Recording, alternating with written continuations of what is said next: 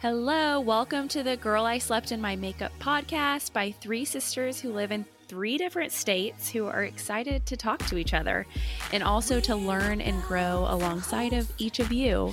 My name is Megan. I'm Kristen. And I'm Lauren. Hey, sisters. Hey. Hey. What is up? What is up? We are excited to chat today. We have a really cool guest, and I know that we're super excited about it because we are super passionate about real estate, and Kristen does it full time, and my husband and I invest in real estate. So this is a topic that we love, and I think Megan will be able to bring a perspective of somebody who's not in the business full time. So that will be great too. But today, our guest, his name is Hunter Connolly. He is the CEO of Village Real Estate, one of the largest real estate firms in the Nashville area. Village has over 300 experienced and dedicated agents with offices in three key Middle Tennessee locations. Hunter is also a principal and co-founder of Evergreen Real Estate, a real estate development company focused on acquiring and redeveloping residential and multifamily properties. Based in Nashville, Evergreen owns over 2,500 units in Nashville, Chattanooga, Knoxville, Louisville, and Auburn, Alabama. Evergreen principals have experience in a range of multifamily, mixed use, and single family developments, having developed and renovated in excess of 4,500 units with a total value of over $1 billion. Wow. He serves as a board member of Christ Presbyterian Academy. He graduated from Sewanee. Did I pronounce that right? Yeah. Sewanee, the University of the South, with a Bachelor of Arts in Economics. Hunter and his wife, Caddy, have 4 children. Hunter, thank you so much for spending time with us today. Well, thanks for having me. Yeah, we're excited to chat. If you would, let's just start by giving our listeners a little bit of your background and kind of walk us through how you got to where you are today and what is your current focus. Okay, well, I was born in Nashville, Tennessee. Sewanee was where I went to college, as you mentioned, and it's about a couple of hours from Nashville. And Okay. Small liberal arts school. Loved it there. Just met some great lifelong friends. I was a basketball player in high school. Loved basketball, so that was Nice. kind of the ideal level for me is kind of D3, Division 3 basketball, and got to do that. And so just had an amazing 4 years at Sewanee. Moved back to Nashville after graduating and worked for an investment firm doing research for them. I was an econ major, so that was a really good experience for me, learning about how the public equity markets worked, but we did research on larger publicly traded companies. So I got a mix of seeing how a small company worked, and then also, in doing research on larger companies, I got to experience some of that as well. Yeah, that's great. I've always kind of had an entrepreneurial streak or passion. And so I guess my entry into real estate happened while I was working for that investment company. So backing up in high school, and kind of as I became aware of just kind of financial things. I grew up in kind of an upper middle class home, as well, provided for in every way, but there was significant financial stress kind of in my or adolescence and teens, and I just kind of always was attuned to that and felt it. And I had an uncle who was a model, kind of, I guess, a different model of financial success. And so that was someone who I went to, and he actually owned residential rental property. And he had a regular job. He actually ran a small plumbing company, and then owned residential real estate on the side. And so that's useful to have. yeah, I know. it went well together. But he just kind of would talk to me about how he did it and did it one at a time. So my idea coming out of college was I would have a job doing something. And then on the side, I would start building up a portfolio of rental properties. And so I bought, Okay. and I guess because I had been through that financial stress as a kid, Uh-huh. I was gonna not be in that spot. I was not gonna be financially stressed. I was gonna save That money every month. I'd saved up a down payment, bought this yeah, it rental kind of property. I lived in one side and rented out the other, and I had a roommate even on my side. So I was basically able to live for free. And I was 23 years old or whatever, and that's so awesome. yeah, So that's how that I got kind of started. lit a Awesome. fire. I wish I would have read this book a long time ago, but just recently my husband and I actually read a book called oh gosh, I think it's like The Heart of Money or something like that. I'll have to look, but it basically does that what you just explained. It kind of forces you to go back and just understand your relationship with money and where that stems from, and kind of walks you through the steps to get to kind of the optimal place with the relationship of money. But that's really cool that you were able to kind of acknowledge that from such a young age and kind of take action and do what you did with the duplex. So did you buy that on your own, or did were you able to have help from someone? Yeah, no, I bought it. I bought it on my own, and a couple of years later, I was living there, still had all the roommates, and was engaged to get married and Mhm. to Caddy. And so we started looking like, it didn't make. She wasn't going to move in with a bunch of my roommates, obviously, and so we started Yeah, looking I don't around. blame her. We started looking around for a house, and we did it again. So we found another house with this had an upstairs rental unit, and that was probably my best sales job ever, was convincing her to move into another duplex. But we were we were newly married, didn't have kids, so we lived in the downstairs, rented out the upstairs, kind of similar situation as before, and really did that for about 5 years. We had our first child in that house, and just in the downstairs, because it had 2 bedrooms downstairs, still had the tenants upstairs. And then when we had our second child, Mhm. we kicked out the tenants upstairs. I mean, not kicked them out, but we took over the upstairs, and Yeah. And did the lease. Yeah. and yeah, and took over the entire house. We're living large. So anyway, so those two early deals were transformative for me, financially, because we bought them in good areas. They had appreciated. We didn't, they cash flowed a little bit, but it wasn't, rental property is a strange thing. You will probably regret buying it for the first 5 years that you own it, Yeah.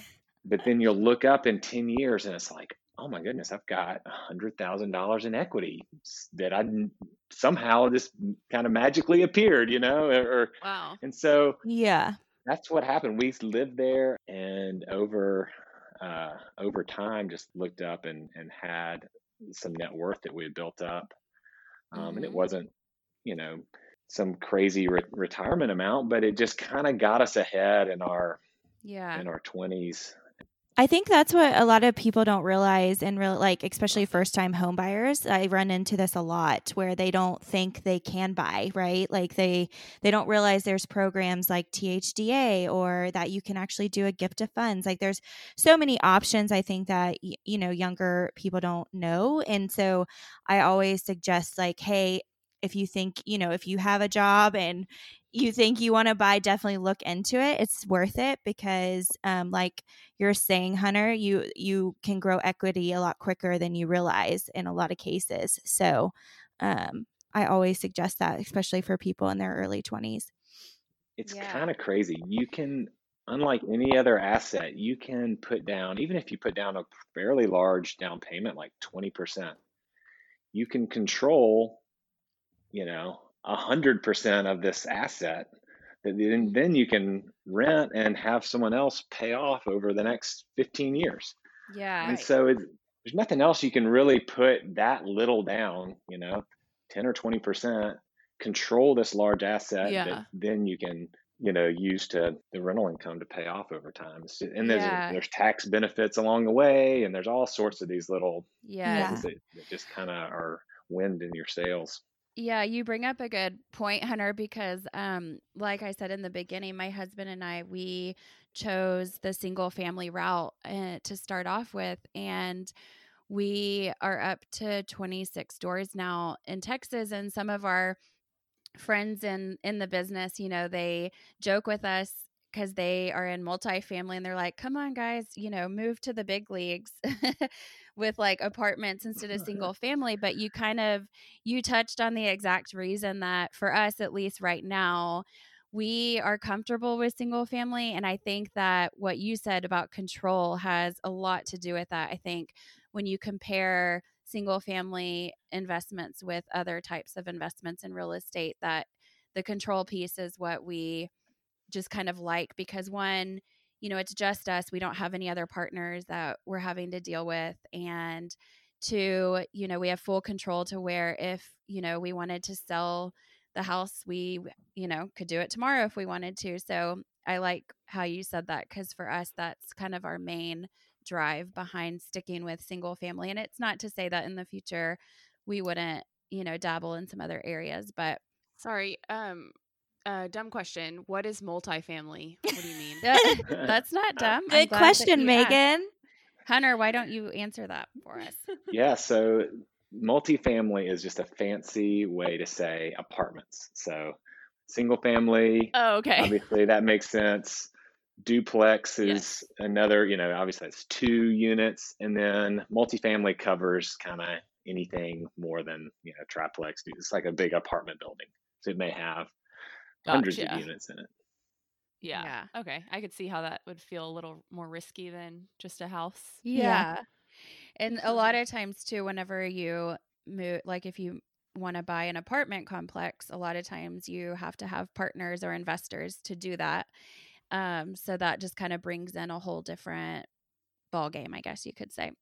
Right. Yeah. Exactly. So Hunter, so you and your wife got super motivated by the first 2 duplexes that you guys did. And obviously that was something that carried on. And so how did you get to where you are today with Village, and then also with the development company? I'd love to kind of dive into more about what you guys do and what your focus is with that. The way we started our development company was with a guy named Mark Deutschman, who had founded Village Real Estate in 1998.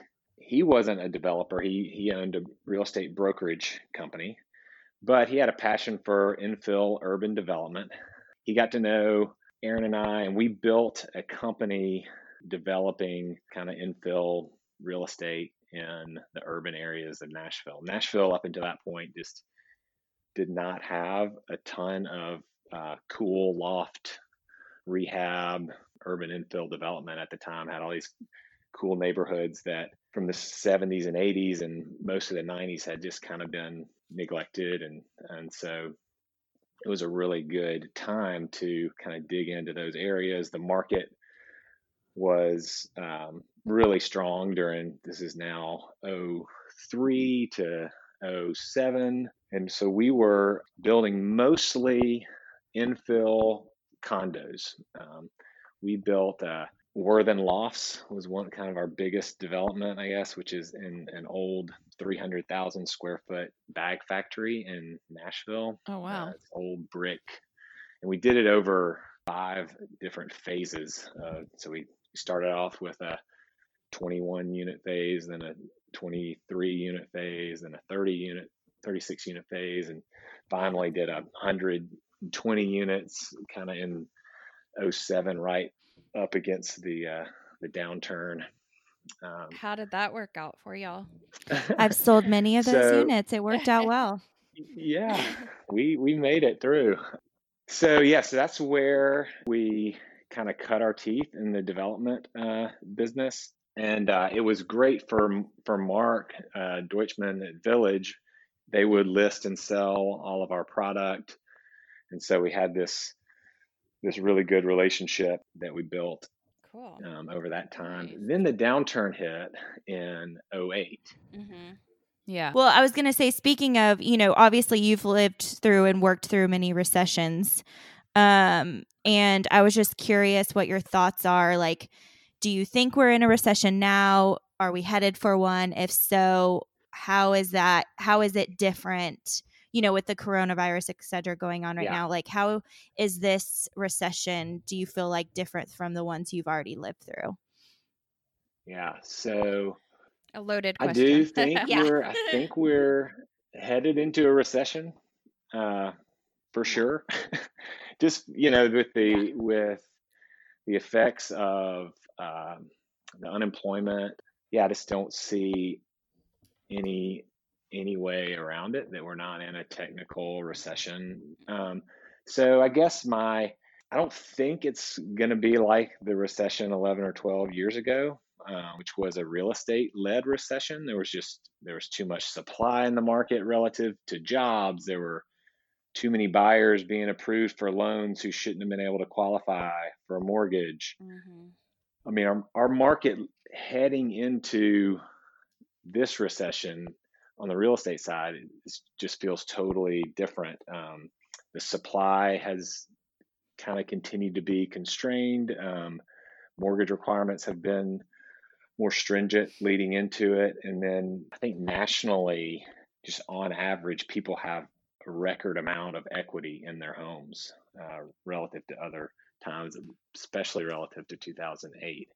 Yeah. Right. Are you seeing right now with lenders in Nashville, at least, have they become even more, since this Corona thing was just like overnight, basically, are you seeing that they're being even more strict as far as approvals go, like with, credit and everything else? Yeah, yes. I think we've started to see that already, and I think that'll continue. And then also things like the jumbo loan market, which is loans over about $600,000-$700,000. Those bigger loans where there's more risk, those have gotten a lot more stringent as well. Yeah. But credit scores will probably go up. Lenders are really worried about loaning to someone who then loses their job. Right. So. Right. Yeah. With that said, about, that we are, if we're not already in a recession, what are your thoughts about, buying and selling? Like, what would your suggestions be for sellers or buyers who are thinking about selling and buying? Would you say hold off? Would you say go for it? Interest rates are low. Like, what's your advice on that? I'd say the market will, like I said, I don't expect a big dip in real estate values coming out of this. I feel like it will take some time for kind of the employment and the economy to get back to full strength, but I just don't see the same drop in values like 2008. Yeah. On the other hand, I also don't think that, so in residential real estate, one of the big terms that people use is days on market. So how long has this property been sitting on the market? And if it gets too old, then it's almost like there's something wrong with the property and it hurts the marketability of it. And so I actually think that the days on market, that won't be a big deal moving forward. Right. Especially coming out of it. It'll just be an easily explainable, the coronavirus, like there's not. And so I don't think that would be a reason to not put your house on the market right now. Yeah, good to hear. That stigma will kind of be gone. And then, but I do think that the supply and the inventory in the market will decline, because I do think people will kind of slow down putting things on the market. And so if you're a seller, I think it's actually a pretty good time to put your house on the market.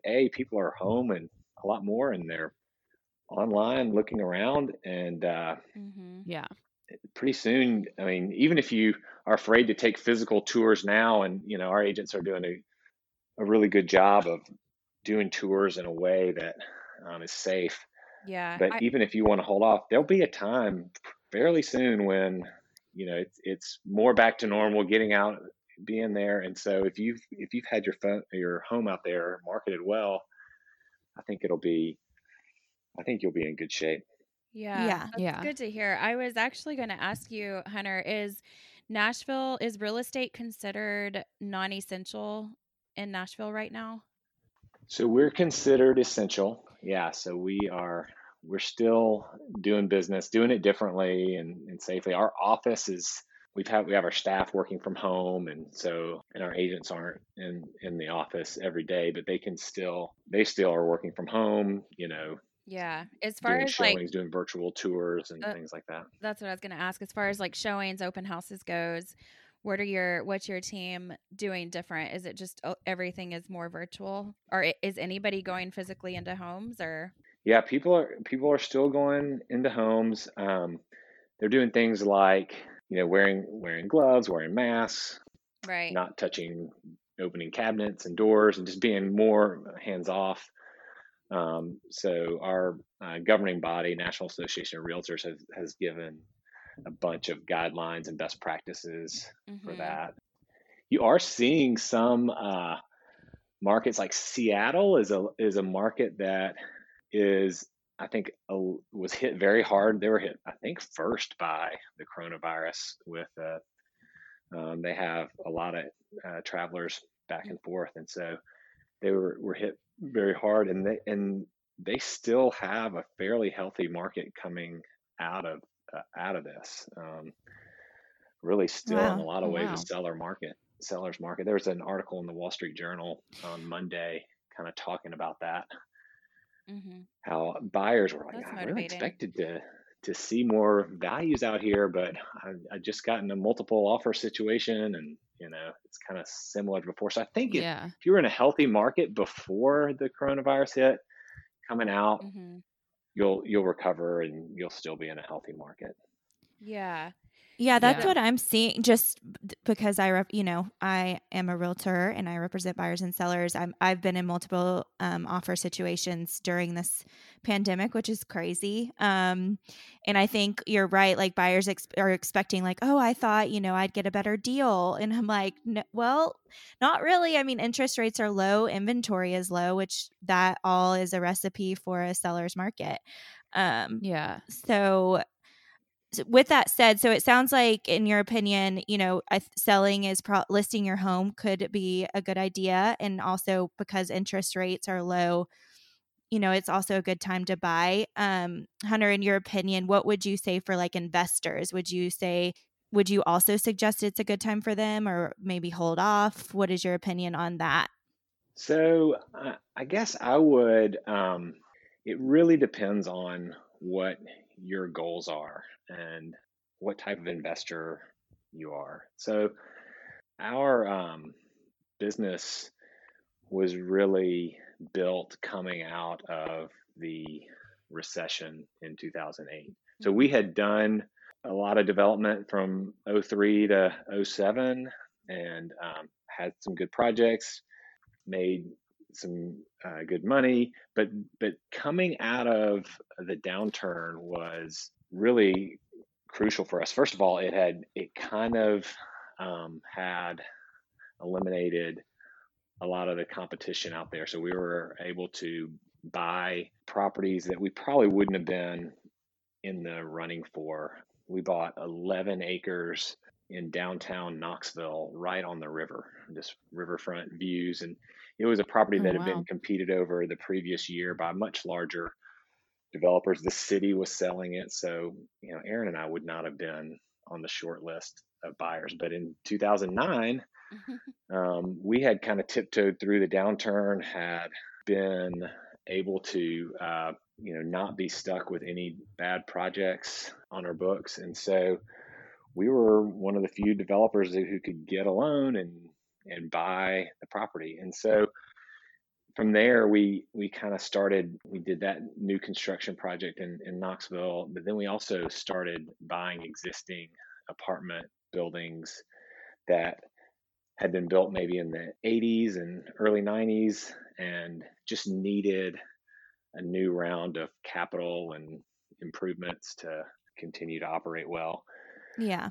And so that was really the downturn was really important to our business. And so, but it was all kind of based around being, I think, just having a plan, being steady. We were never, I think people can get too focused on, am I getting it exactly the lowest price? And we didn't know. It was just felt like a good deal. And so it made sense to us. So we bought. And I think, just like investing in the stock market or investing you can spend so much time trying to outthink yourself. And the bottom line is the stock market, real estate, those have been good investments in this country for hundreds of years. So the chances of it not being a good investment right now, just wait 5 or 10 years. You'll be so glad you did it.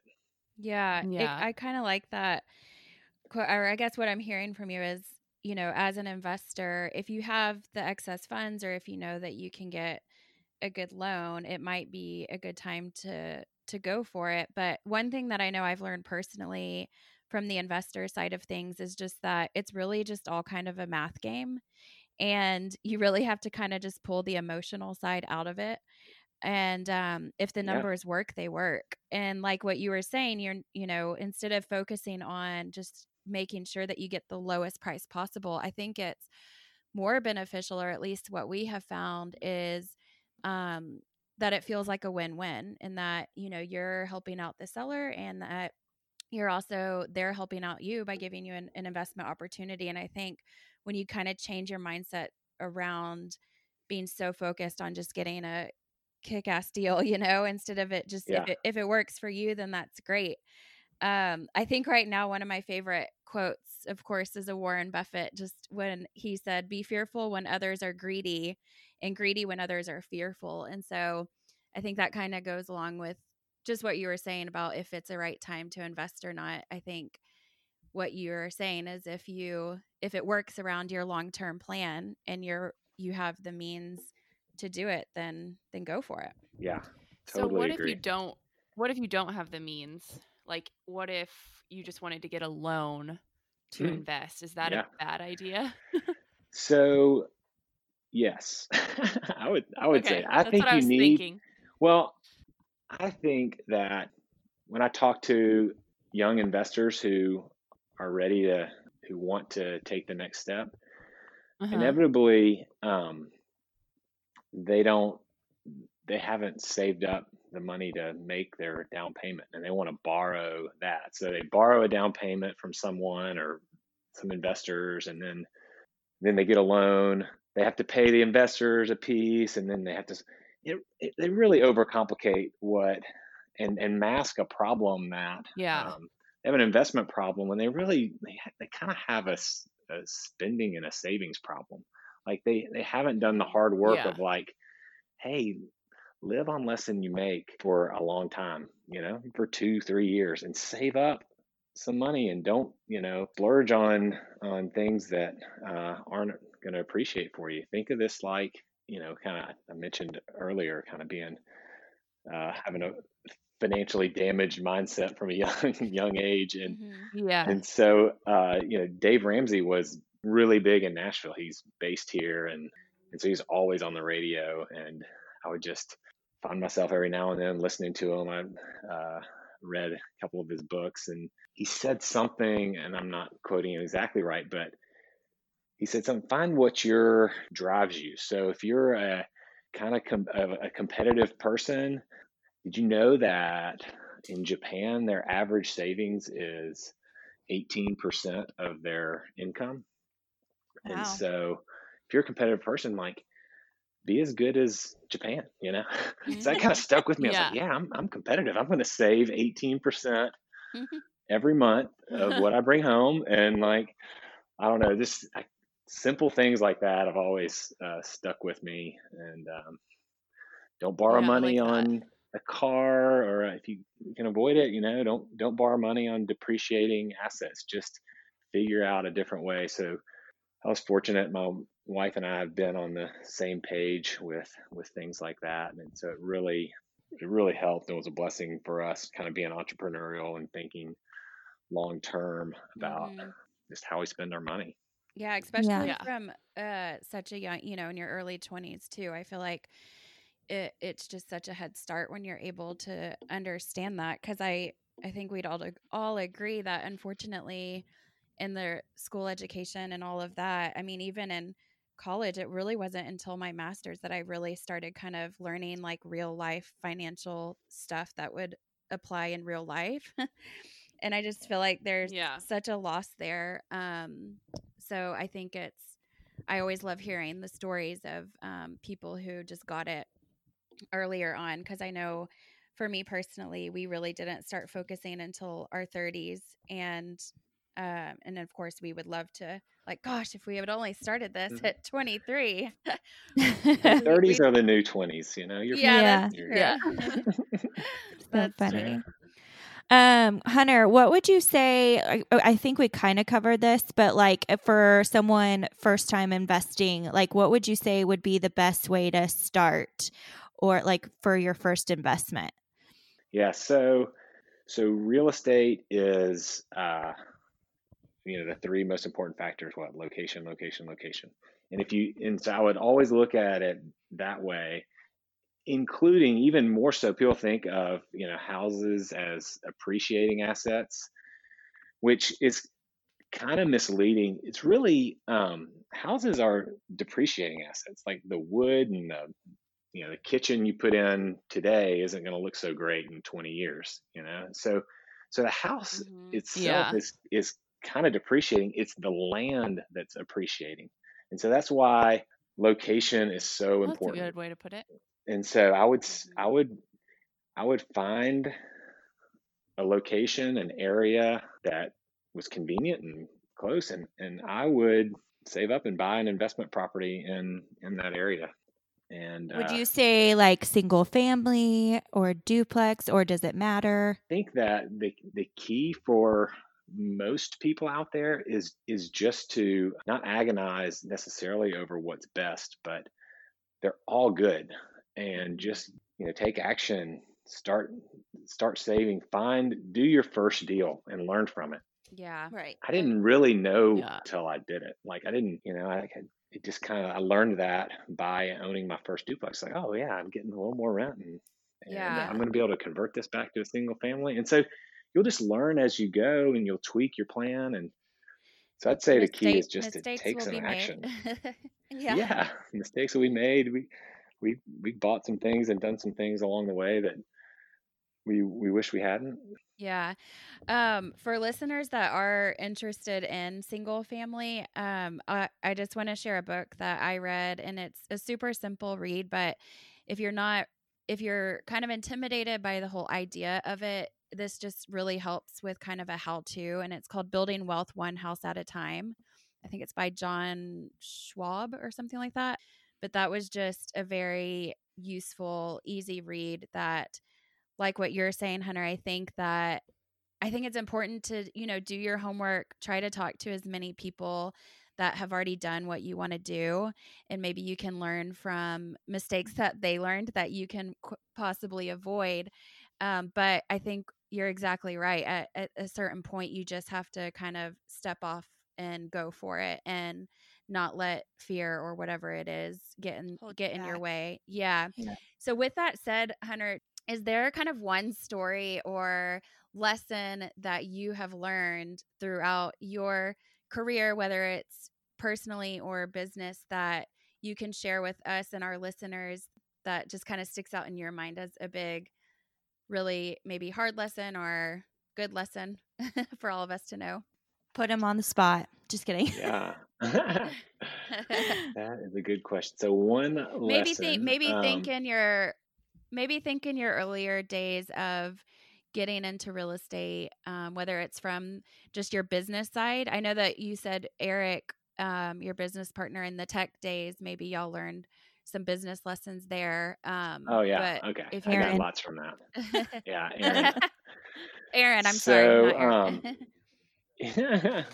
So what we learned early on was several things. One is that bigger isn't better. So we had this technology company. We grew from about 9 people to 65 people. We had an office, and we were based in Nashville, had an office in New York and Cairo, Egypt, of all places. And oh wow. And we're kind of, the .com boom was humming. We were like in our mid 20s and bulletproof, and just kind of felt like we invincible. The old rules didn't apply, and so when that downturn hit, just those lessons, like we never really made any money, like personally or for the business. It wasn't a good business, even though it looked cool on the outside and it was big. We had a lot of employees. That lesson was really important when we were doing a ton of condo development in 2006 and 2007, and all of a sudden we looked at each other and we're like, man, this feels awfully familiar to what we went through last time. And so we made some decisions, like we didn't have any employees. We were only going to do as many developments as Aaron and I could kind of do on our own. And so we outsourced our sales department to Village. We outsourced, if we couldn't do it ourselves, then that just meant that'd be the max number of projects we could do. We didn't have this growth at all costs mindset of growing our condo development business. And so in the same way, just kind of, I am big on like taking action. You got to take some risk in this life, or you're not going to get ahead. But at the same time, do it smart, do it methodically. Don't let your ego drive any decisions. I guess that would be my summary lesson. Well, one thing I heard too is like, it sounds like which I feel like we've heard this before, is don't outsource too soon when you're starting a business. I think that's really important. Like the things you can do yourself, do it. That is so important.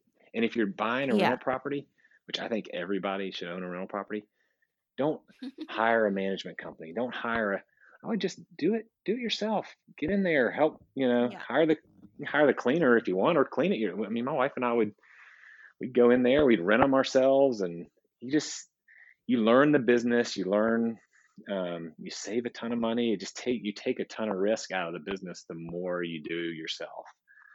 And yeah. Megan, do you have a question? Well, it kind of is going to get us sidetracked, but kind of skipping ahead, and now you're the CEO of Village, and Kristen's a real estate agent within Village. So I'm like, I need the dirt on my sister. How's she doing? She's doing great. She's not that you'd say anything. All 300 agents, she's my favorite. Yes, that's what I wanted to hear. I can't wait for all of Village to listen to this now. We just forced you on our podcast and made you say that. I'm just kidding. His cousin is like one of the main agents, so I don't think David's gonna like that too much. Well, you can't.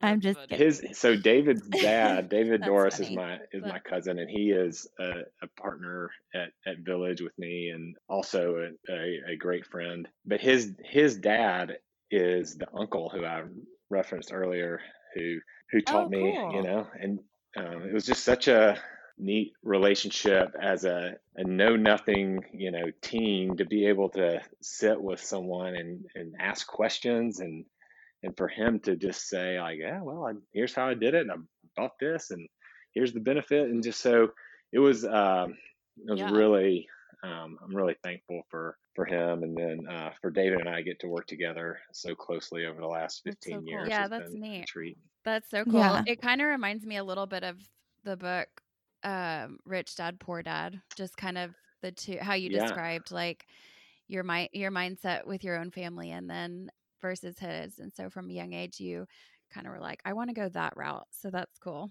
Yeah. I wouldn't compare. Yeah. I've read that book and love it. And I actually have a senior in high school daughter, and she read it last year. I was like, you need to read this, just because it, how it talks about money and entrepreneurial and real estate. I think it's important. Even I didn't have what I would call a poor dad situation in the same way. No. But I did have a rich dad and my uncle who was really helpful for me. Yeah, I've heard that. I don't know if this is true, but I've heard that that story isn't actually a true story, but it's just more of like kind of the idea behind it. Whether it's true or not, I think it's definitely a good read. But Yeah. it's funny you say that about your daughter, because my dad actually, he's always been a big entrepreneur spirit, and he had me read it. I'll never forget. He brought it on an airplane one time, and he was like, "You need to read this." And I think I was in college already, and I think I got past the first chapter, and I was kind of like, it almost like kind of stressed me out, because I think naturally, I'm not. Back then I wasn't so much a risk taker. It was just, I just wasn't there yet. So I never finished the book, and then I probably read it about 5 years ago again, and was laughing because I was like, this is so funny that my like 19-year-old self was like, okay, yeah, whatever. Yeah. By the way, Oh my my gosh. mom was just- Hopefully your daughter will have a better reaction to it. Yeah. I know. I wish I was more like you when you said you're listening to your uncle. I was like, I feel like when I was a teenager, I don't know, I wasn't listening to adults like that. And Yeah. I kind of kicked myself. Oh, well. I was a Same. mess in a lot of Well, areas. Hunter, and we- how taken old a are lot of therapy to get Yeah. out of it. We all Same need for some all of good us. therapy. Yes. Yeah. How old are your 4 children, by the way? Yeah, so my oldest is a senior. She's 18. And then I've got a 16-year-old and a 14-year-old and a 12-year-old. So it's girl, girl, so boy, all wow. boy. 2 years. Yeah, about Wow. every 2 years. Y'all are And busy in those toddler years. Oh my gosh. Oh Yes. my gosh. Yeah. We made it This is through. Megan. That's about- I just have 2, a 4-year-old and a 2-year-old right now, and this quarantine is Oh, killing me. Killing you. if we had gone through this back when they were younger, I don't think we could have made it. Right now, they're pretty self-sufficient. They're it's a totally Yes. different That's nice. ballgame. They're in school right now upstairs taking Zoom classes. And, Yeah. kinda Hey, I doing their do thing. have. I'm curious Yeah. about your senior. Is she? How is that affecting her graduation and stuff? It's really awful. I mean, Yeah.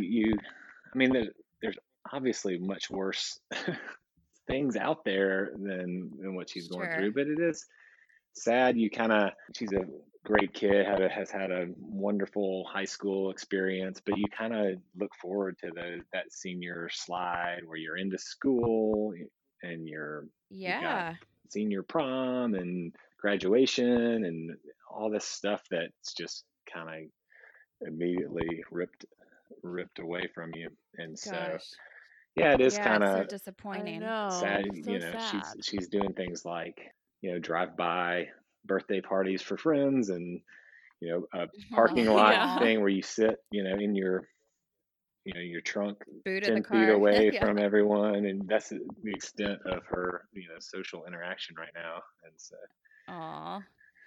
Well, this will be a time that we certainly all remember. Hunter, I think that we like to end our episodes with a challenge, and we would love for you to assign us that challenge if you have something in mind. Do you have okay, anything for us?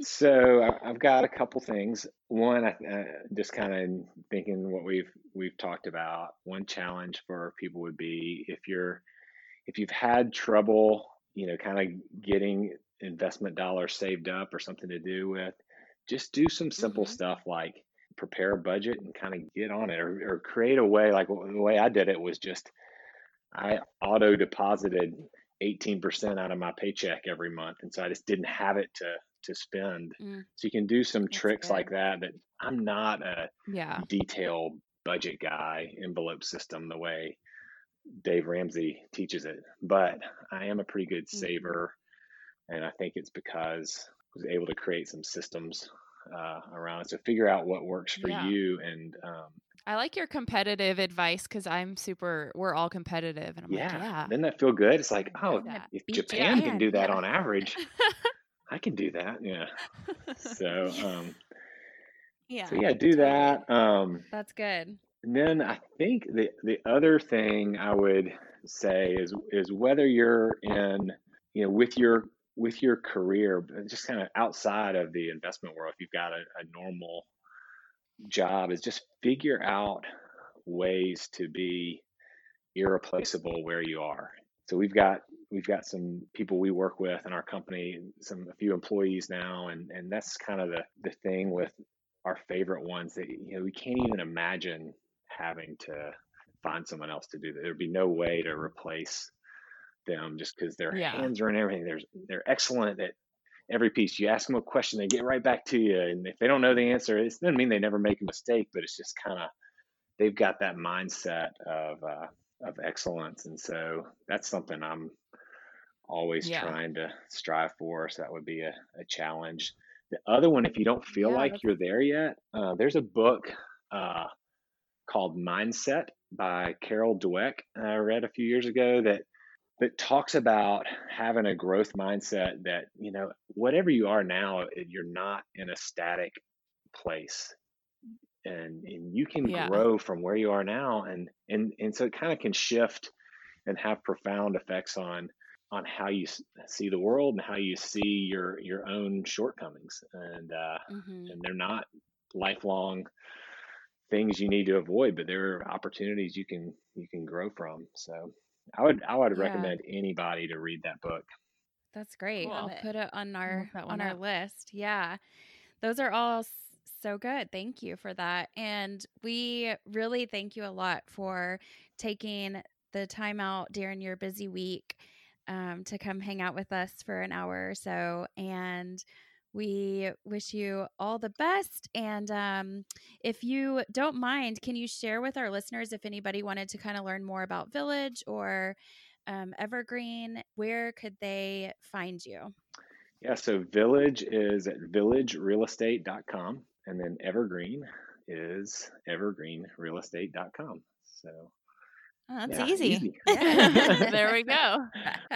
So if anybody's in the Nashville market, for sure, check them out. And I think that I feel good about what you said just about the market and economy, that yes, we're just in a crazy time of uncharted territory with the coronavirus and everything. But for us just to not lose hope. And if you're on the fence about buying and selling, if you are in a good position to do so, go for it. And yeah, let's just all stay positive and Have a great week. yeah, have a great week. We will see y'all next week. Thanks, guys. thank you. Bye. Thank you, Hunter.